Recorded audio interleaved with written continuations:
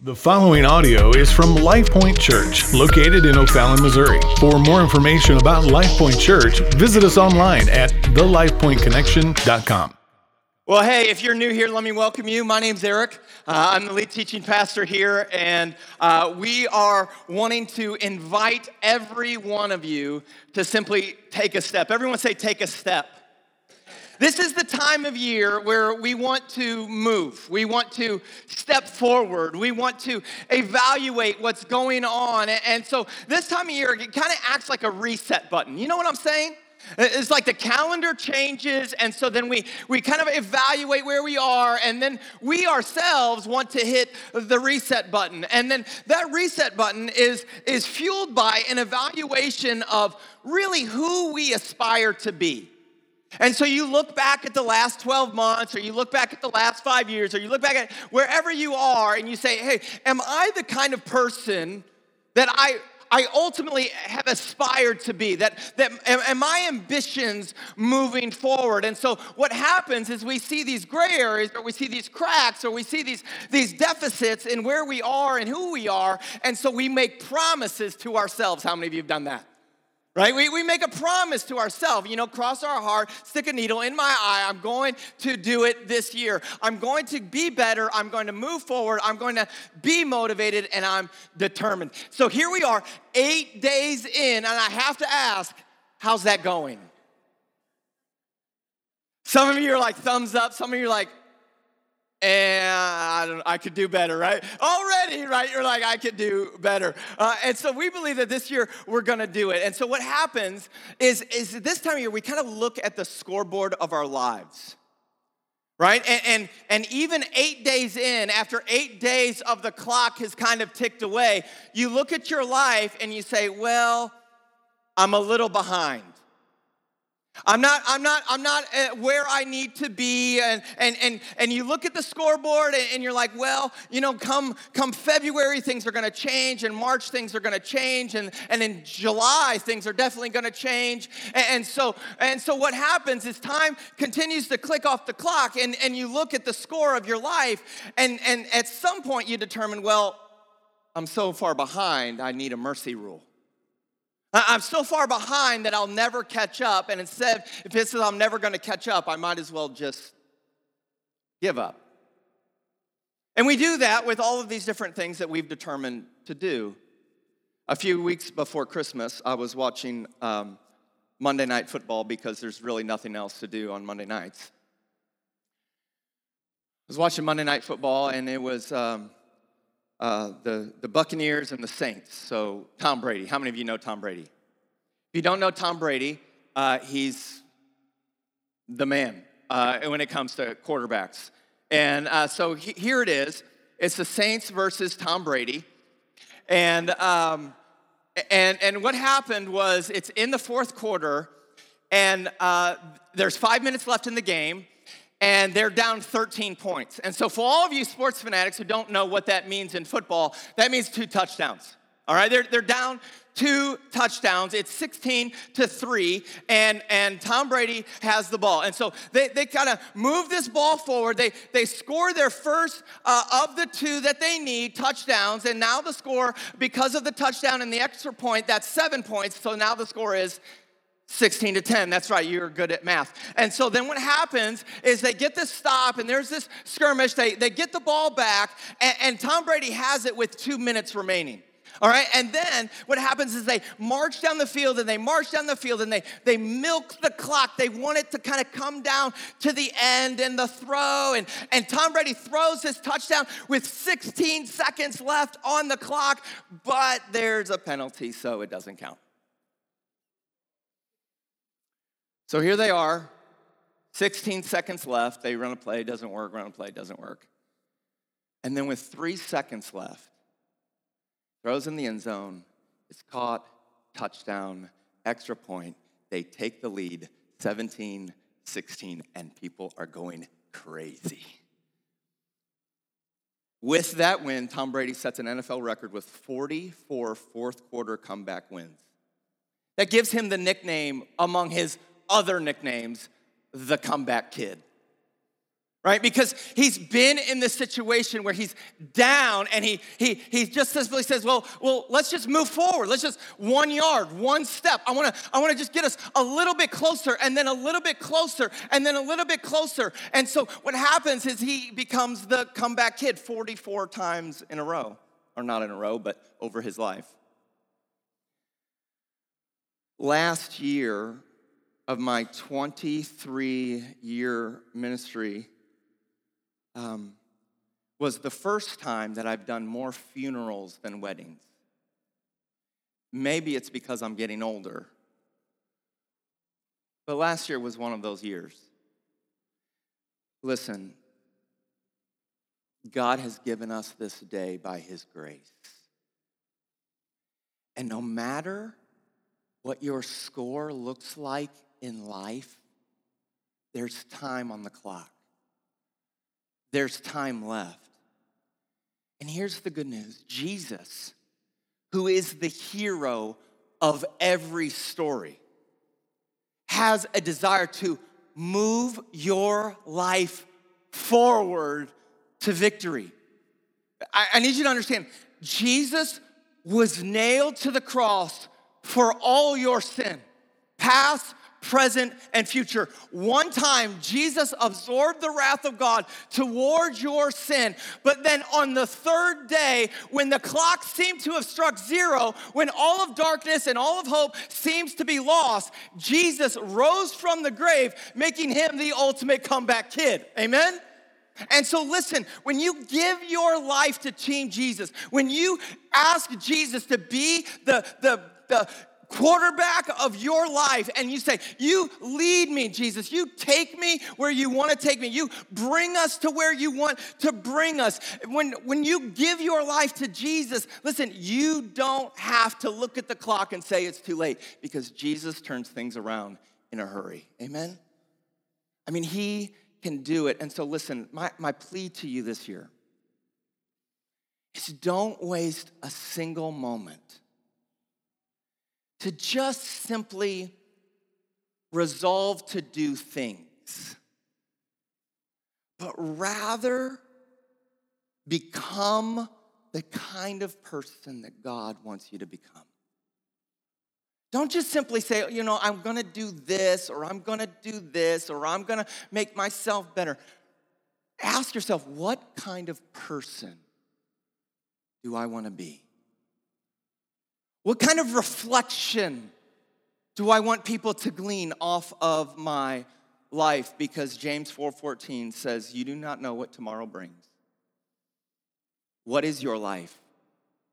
For you are a mist that appears for a little time and then vanishes. And then vanishes.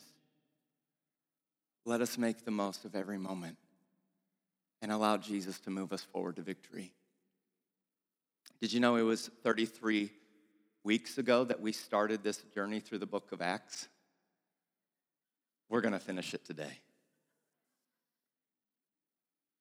We're in sermon number 23, 33 weeks ago.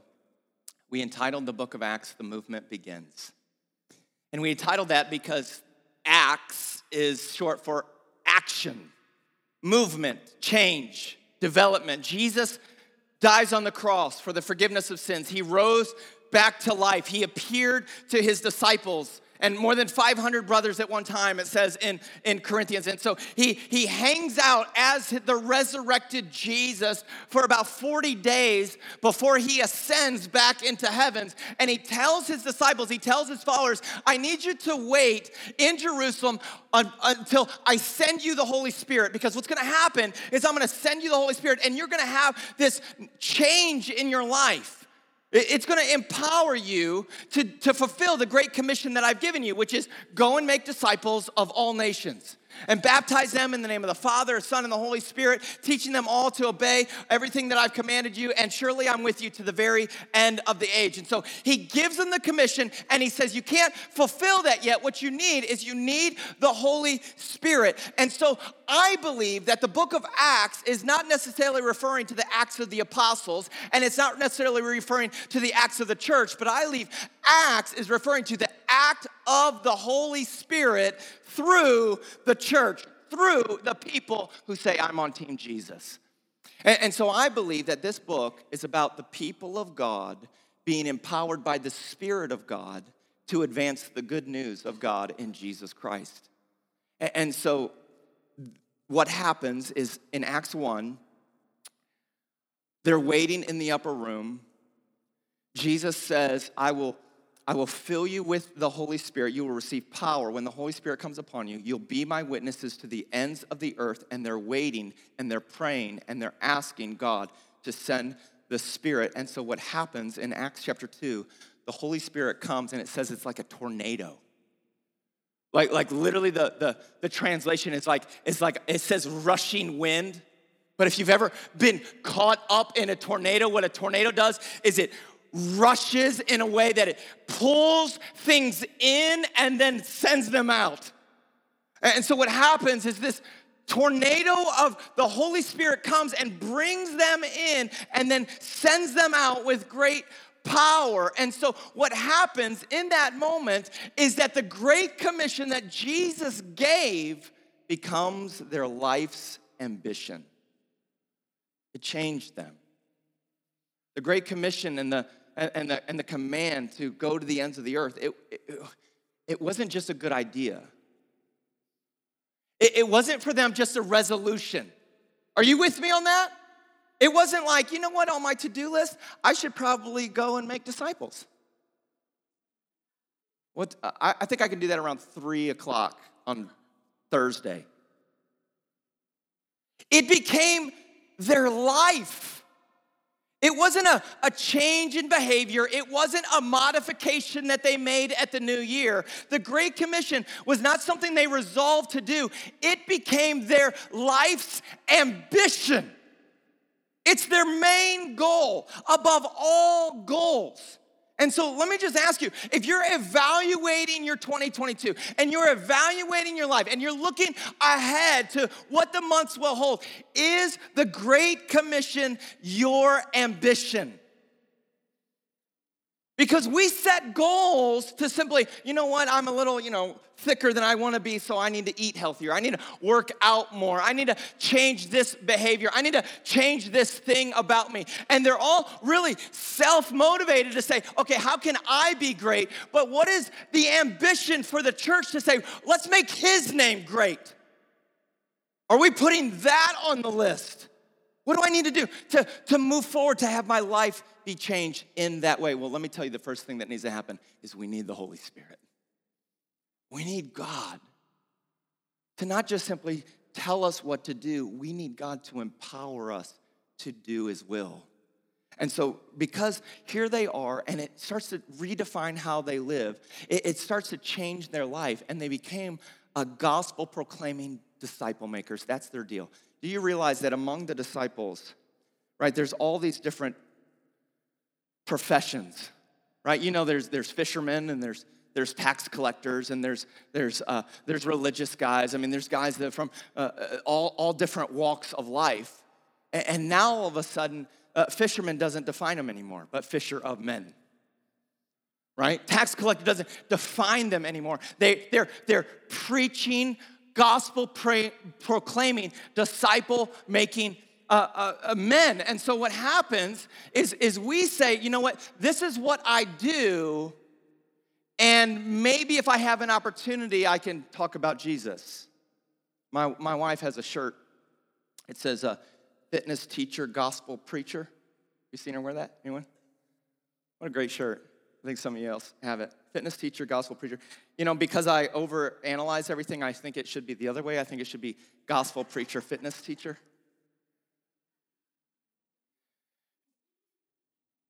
We all need shirts, don't we? To remind us, right? Kindergarten teacher, gospel preacher, right? Construction worker, gospel preacher. Or gospel preacher, construction worker. Right? Gospel preacher, eye doctor. Gospel preacher, horse trainer. Gospel preacher, worship leader, right? And so we need reminding that our identity is to proclaim Christ, and what we do funnels through that filter. And so gospel preacher, listen, it's not a profession. You look at me week in and week out and you say, oh, that's his profession, that's for him. But really, for the scriptures and for the Holy Spirit to fill the people of the church, we are all become gospel proclaiming, disciple making followers of Jesus. It just so happens that I'm in the lights. And so what we need to understand is gospel proclaiming is not just what we do, it's who we are as you're filled by the Spirit. And so today, I want you to see the Apostle Paul, who was once called the chief sinner, the great persecutor, fulfill his life's ambition of getting the gospel out, particularly in this case to Rome. Rome was 2,997.4 miles from where the Spirit first fell. And so when the Spirit of God comes, almost 3,000 miles away is the ambition to take the gospel. In these last few chapters of Acts, there's 4 things I believe that the Holy Spirit wants us to see about our own lives that would help us, compel us, or give us a new ambition or new eyes to see how God really desires us to live. Because how you live testifies to your ambitions. And so, listen, some of us, if we're honest, we can look at our lives and just begin to evaluate our ambitions. Some of us would say, you know what? I just want to get promoted. That's my ambition. So that's what keeps me up at night. I want to make some more money. I want to get a better job. I'd like to have a bigger savings. And so we make steps to move in that direction rather than saying, you know, I want people to know and trust Jesus. Some people would say, you know what, I feel like I have an ambition to lose some weight. I have some ambition to be healthier. I have some ambition more than I want people to know Jesus. And so I make steps and resolutions to do those things. Or I have an ambition to get a degree. Or I have an ambition to get married. More than I want people to actually know Jesus. And listen, there's nothing wrong with those things. Nothing at all. But what happens is when the Spirit blows, our lives should look different. Our ambitions should shift. Will this job, will this allow me to proclaim Jesus in areas that I wouldn't otherwise? Would this degree allow me a platform to begin to speak into people's lives about Jesus Christ? If I get the promotion, would that money be a resource that I could use to help further the gospel and advance the kingdom of God? Would this marriage help sanctify me and change me and help show me more and more of the gospel, and we can partner together in mission? And so what happens is we need to have a deeper ambition, and so we see that here in the book of Acts. So 4 things. Number 1, I would encourage you to live provocatively. Live provocatively. That's a weird statement, but let me tell you what it means. People ask, they're provoked by your life that asks, why do you live the way you live? Your life is interesting. Why do you live that way? Not why do you go to church, but there's something unique about your ambitions and your values and what your life is about that would provoke the world to look at you and begin to ask questions. I don't understand. Why would you do that? You must live with a different ambition. And so, listen, live provocatively doesn't mean, okay, this is my life. I go to bed, I wake up early, I eat some breakfast, I go to work, I punch the clock, I take my breaks, I take my lunch, right? I punch the clock, I sit in traffic, I go home, I eat, I watch the TV, I go to bed, I get up, I go to work, I punch the clock, I take my breaks, take my lunch, punch the clock, sit in traffic, go home. And people look at that and say, oh yeah, you're just one of the cattle being led to the slaughter. Just what we do.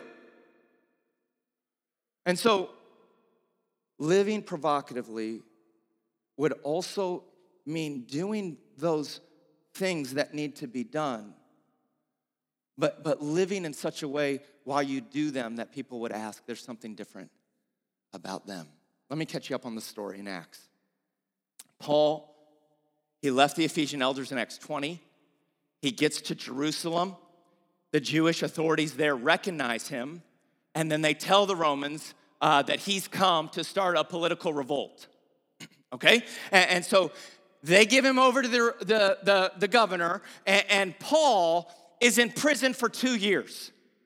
Now, I want you to get your mind around that, because it's one thing to be persecuted for the gospel. It's another thing to sit there in prison being forgotten for 2 years. Amen? And so listen, he's in prison for 2 years, sitting, waiting, wondering, thinking, but he's filled with the Holy Spirit. So don't be discouraged for Paul, because it's in prison during that time that he wrote most of the New Testament for you. And listen, some of you are there right now, you feel like you're forgotten. You feel like, what's the purpose to this loneliness, right? Maybe this time of year you just feel forgotten. Well, I want to encourage you, take a step. Maybe start journaling. Ask God, what is it that you want me to put out? And so while he's still captive, there's another governor, Herod Agrippa. Everyone say Agrippa. That's fun to say, Agrippa. Herod Agrippa comes to visit, and he says, I hear you got Paul in prison. I've heard about this guy. Imagine that. There's no internet. I hear you got Paul. What is it about that guy? How is it that I've heard of Paul? I've heard about Paul. And then in chapter 25, Acts 25, in verse 22, Agrippa says to Festus, he says, I would like to hear this man myself. Can I talk to him? I've heard about this guy. He's so radical. Like, there's something different about this guy. I've got to talk to him. He says, can I talk to this guy? Tomorrow, he said, you will hear him.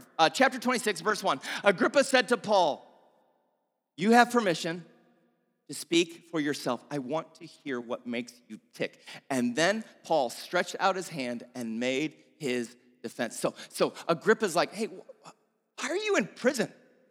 Why so much commotion around your life? Why do people love you and hate you? What is this about your life? He says, speak freely, because I really want to know. I don't want you to just simply tell me what I want to hear. I want to know, what is it about your life? And Paul says, let me make my defense. Defense. That's a unique word, isn't it? Defense of why you live the way you live. 1 Peter 3:15. It says, in your hearts, honor Christ. The Lord is holy. Always being prepared to make a what? To make a defense. To anyone who asks you for the reason of the hope that is in you. A defense. Listen, you only need to be prepared to make a defense if you live in such a way that provokes a question. Why do you live the way you live? Agrippa wants to know why Paul lived in such a way that stirred up so many people. Why do the Jews hate this guy? Why are you so ambitious for Jesus? Why will you die for the gospel? Why is it that you're so passionate about Christ? Paul's life provoked a question. Let me ask you, does your life provoke a question? Does our life as a church body, do the people in the culture, do they look at Life Point Church and say, what is it about that church? Listen, that's why I tell you all the time, I don't want to simply just invite you to church. I want to invite you into a movement. I didn't feel the call of God to start a church just so that we could gather and sing and you could hear me shout a little bit and then go on your way. But rather a people who are so hungry for the move of God and the filling of the Spirit that people would look at the body and say, there's something different that's not the same as I've seen everywhere else.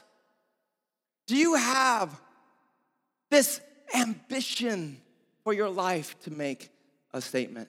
Now, I know we're not in the same circumstances as Paul, but do people look at your life and say, I don't get why you live the way you live?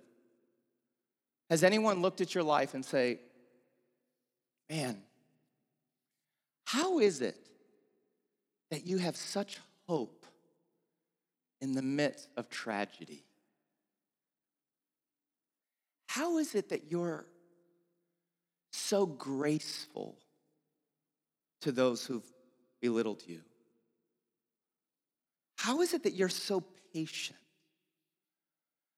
How is it that you're so forgiving and you're not easily angered? How is it? Why is it that you're so generous with all that you have? Matthew 5, Jesus, in his Sermon on the Mount, he says, you are the light of the world. He says, a city set on a hill cannot be hidden. We like that, don't we? You're the light of the world. Really? Great.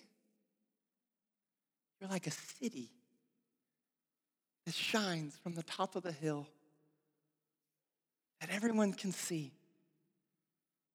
We like that verse. But do you realize the verses right before that? Jesus says this, blessed are those who are persecuted for righteousness' sake, for theirs is the kingdom. Blessed are you when others revile you and persecute you and utter all kinds of evil against you falsely on my account. Rejoice and be glad. Rejoice and be glad, for your reward is great in heaven. For so they persecuted the prophets who were before you. You are the light of the world. A city set on a hill cannot be hidden. You know what shines bright? Is rejoicing in pain. That is the city on a hill that can't be hidden. When you go through trials, when you go through pain, when you go through suffering, blessed are those who live for righteousness' sake, because theirs is the kingdom. When you go through that, rejoice and be glad. Why do you rejoice in a time like this? What is that, people will ask? That's like a light. It's like a city.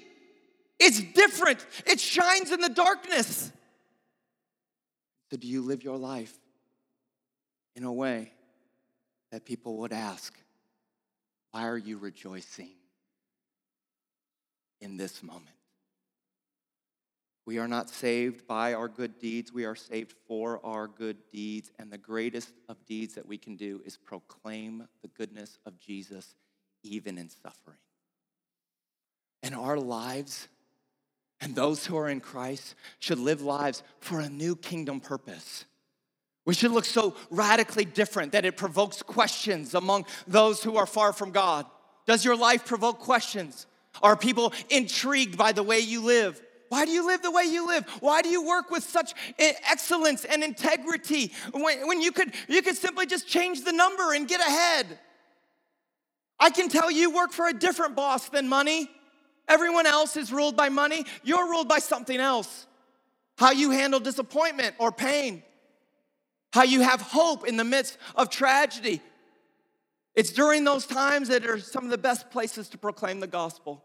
And that, my friend, is the difference between happiness and joy. Happiness is defined by the happenings of your life.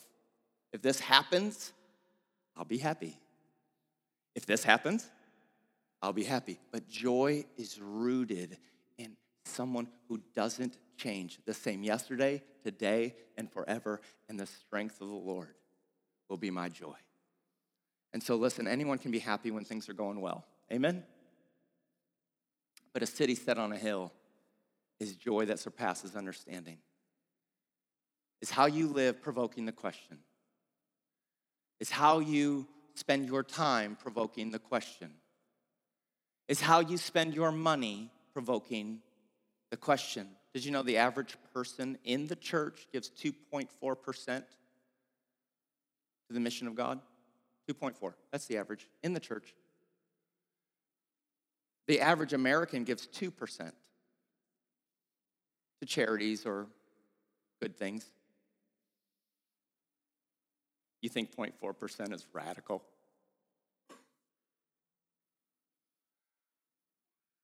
Do you live your life in a way that would cause others to say, I just don't get it? There's something more that you see or that you know that others don't know.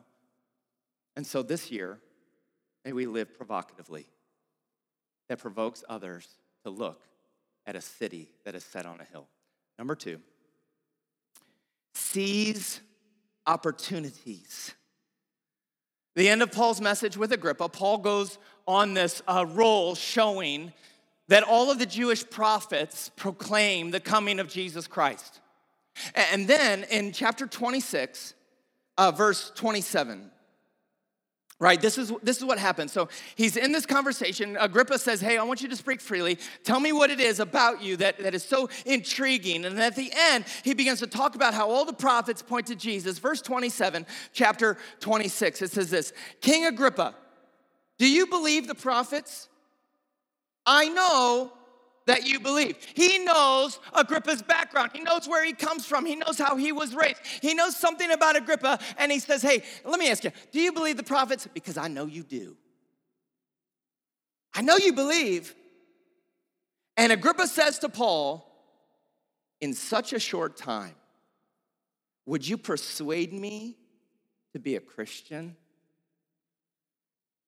And Paul said, whether short or long, I would to God that not only you, but also all who hear me this day might become such as I am.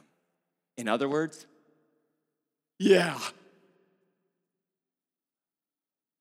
Because I'm a Christian, and Jesus has changed my life, and I've been born again, and I've been filled by the Spirit.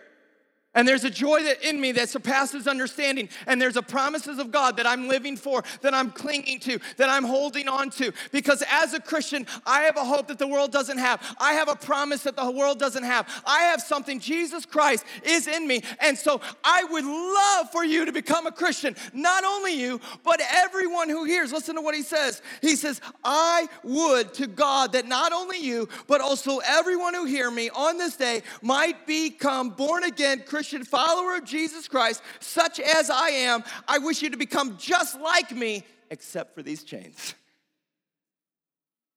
I don't want you to be bound. I want you to be set free. Paul's life is on the line. You have to give a defense, and you come to the judge, the one who could set you free, and he has an opportunity to say what he thinks he wants him to hear, or rather talk to him about Jesus Christ and the freedom in Christ.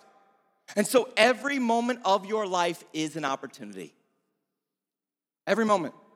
You have an opportunity to be silent, or you have an opportunity to proclaim. You have an opportunity to be indifferent and complacent or apathetic, or you have an opportunity to be lazy, or you have an opportunity to be focused. And ask the Holy Spirit to give you opportunities every day. Let me ask you, is that how you see your life? Paul saw every situation as a platform to proclaim Jesus. And so I would encourage you, as a body, as a person, seize gospel opportunities. Number 3. Embrace sovereignty. When we speak of the sovereignty of God, what we mean is that God is powerful and God is authoritative. When we speak of sovereignty of God, we say God is powerful and God is authoritative to the extent that he's able to override all other powers and authorities. Meaning, he is ultimately powerful and ultimately authoritative. We can look around the world and say that person's in power, that person has authority, that person is in control, that person rules this place. But above that is God. Are you with me on that? So when we talk about God's sovereignty, he is sovereign over all powers and all authorities, and nothing can successfully stop any act, any event, any design, any purpose that God intends to bring about. He is sovereign, and we as a body must embrace it. Not reject it because we live in America, we want to be free, we want to rule our own lives, but embrace the rule and the reign of Jesus Christ as sovereign. Job 42:2 says this. He says, I know you can do all things, O God, and that no purpose of yours can be thwarted. I love that word. You guys ever use that word? Thwarted. There's no purpose of yours that can be thwarted. I think that's about the best definition of sovereignty in the Bible.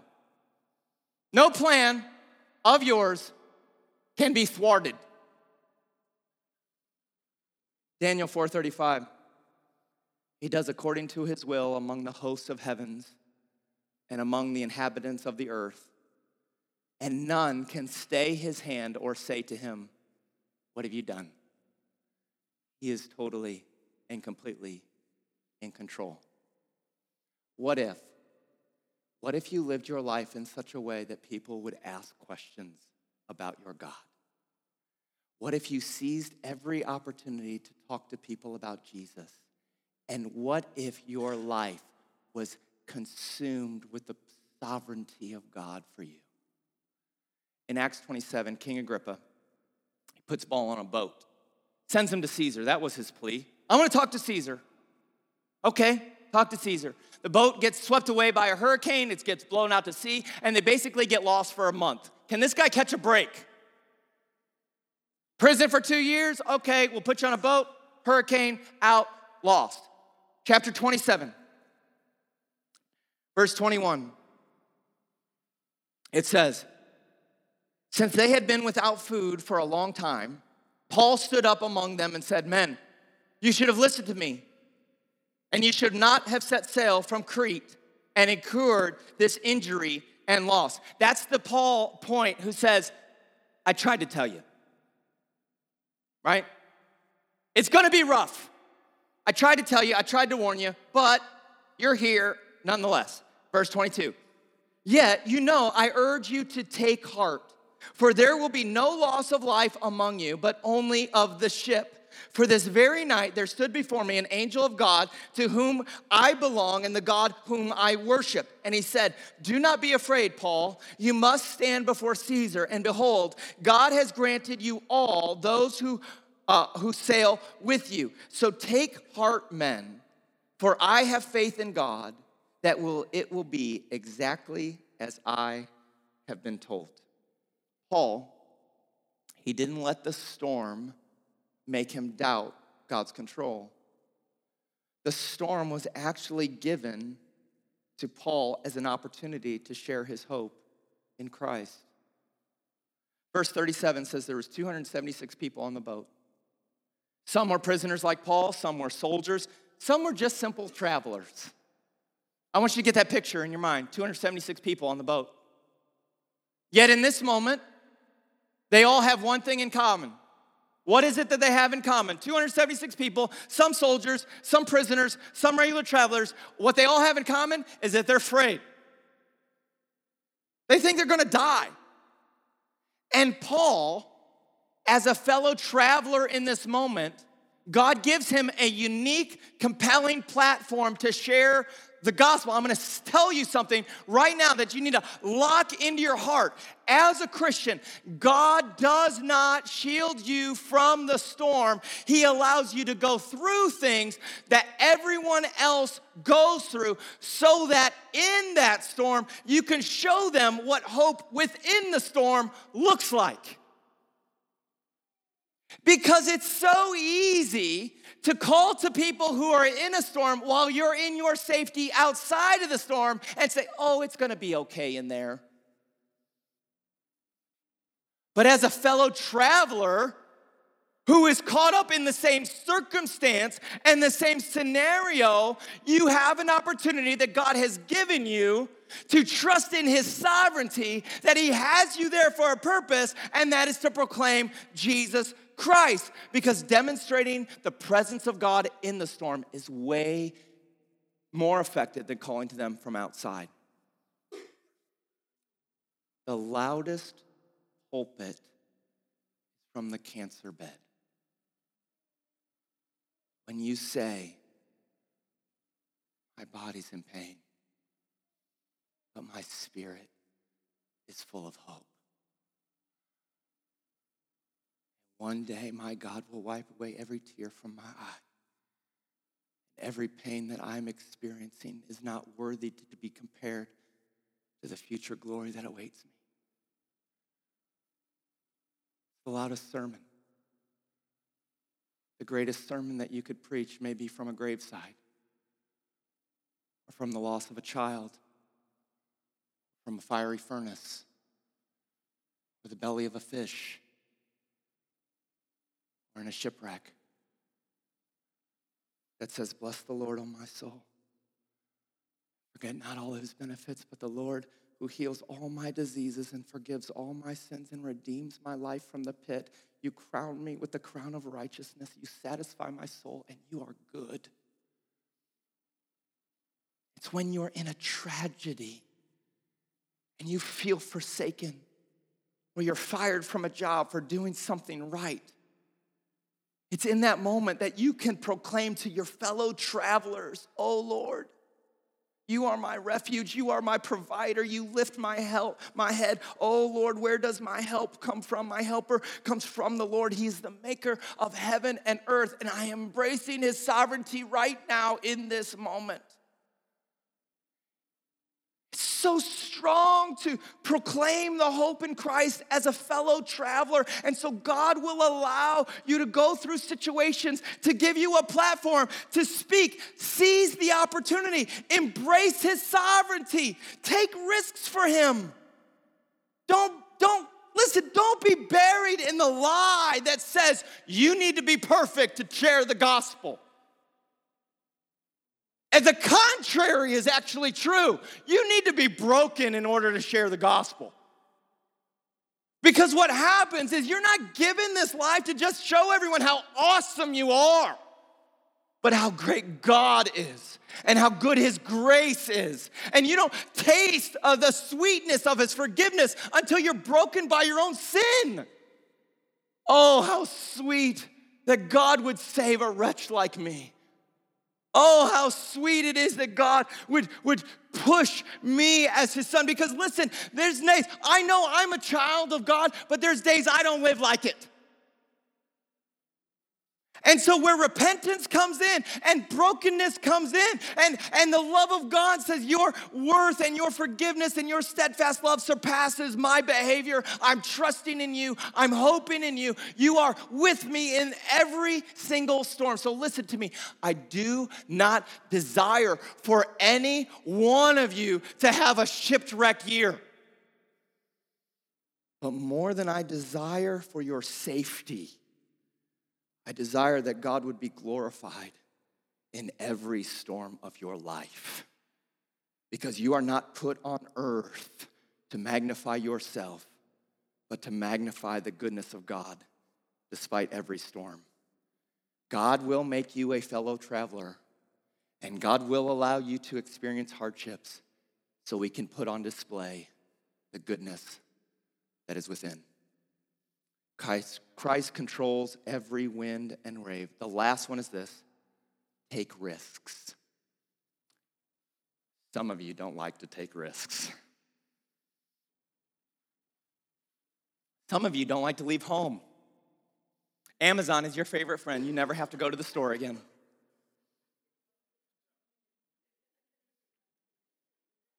Take risks. Take risks. I was thinking about taking risks. I was like, someone said to me this week, they said, Eric, you're different. You realize that? You're different. I thought, what is that? You know that, right? Yeah, I know. Do you know for over half my life since becoming a Christian, my whole life has been surrounded by just simply taking risks. And you're like, why are you so bold? Why are you so crazy? Like, you're out there. It's just my life. Because I've taken so many risks and God shows up faithful every single time. I want that for you. I want you to get out. I want you to take risks for the gospel. Paul, he finally makes it to Rome. He calls the local leaders together, and he's testifying about the kingdom of God. It leads us to the last chapter of Acts. Acts 28, in verse 23. When they had appointed a day for him, they came to him at his lodging in great numbers. And from morning till evening, he expounded to them, testifying of the kingdom of God and trying to convince them about Jesus, both from the law of Moses and from the prophets. So he's talking to them. Listen, there is a convincing. We're blind. Our hearts are hard. He says, I'm convincing them. And some were convinced by what he said. But others, they disbelieved.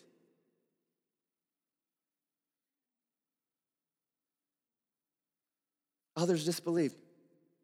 Verse 28. Therefore, let it be known to you that this salvation of God has been sent to the Gentiles, and they will listen.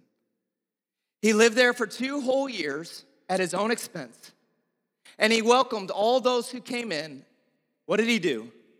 Proclaim the kingdom of God and teaching about the Lord Jesus Christ with all boldness and without hindrance. And then the book just. So what happens then? Does he get to Spain? He just 2 years and then he's done? It's kind of a cliffhanger. We're not told what happens to Paul or his ambitions because the book is not about Paul. And it's not about his ambitions. And it's not about his dreams.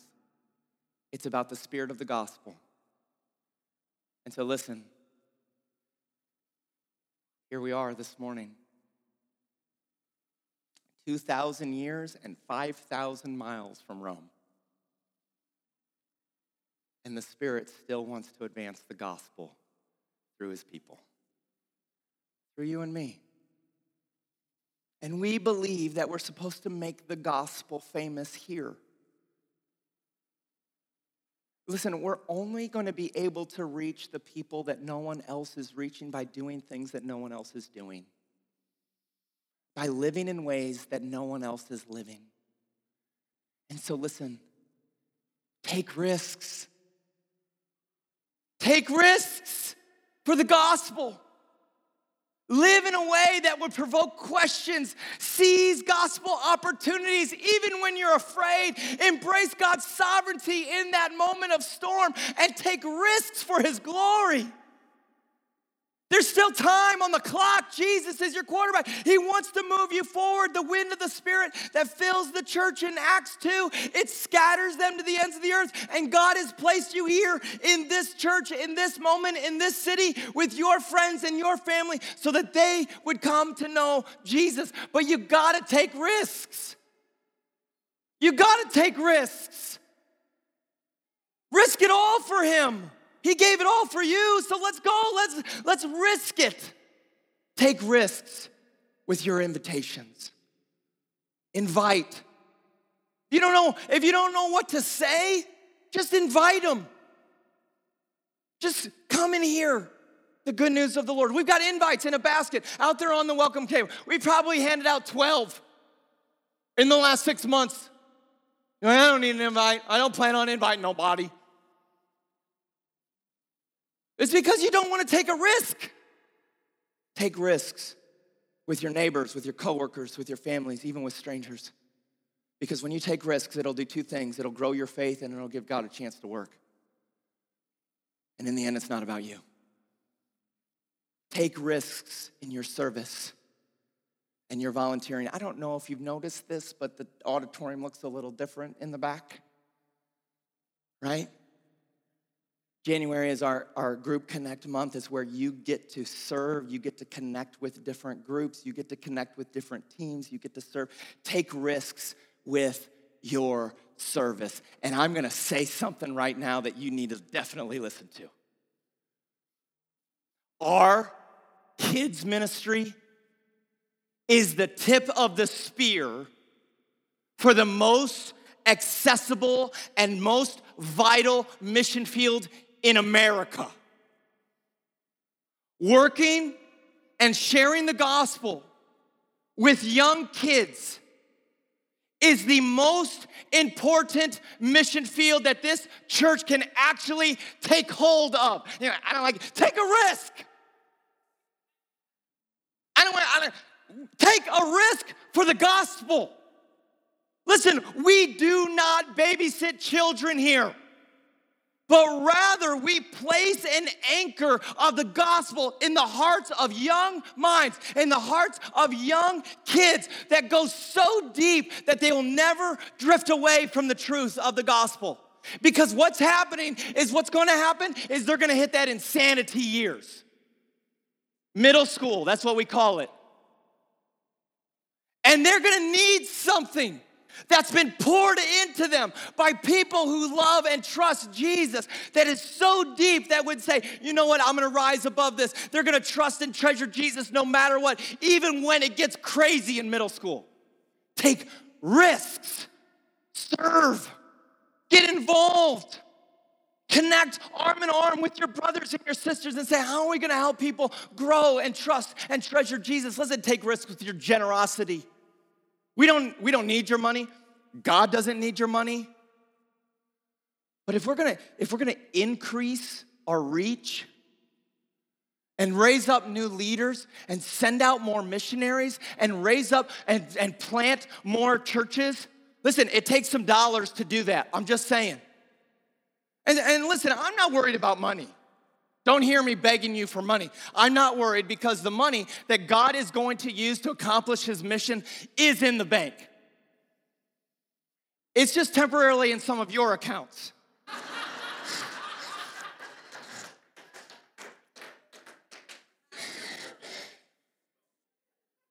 It's his money. You just don't understand that yet.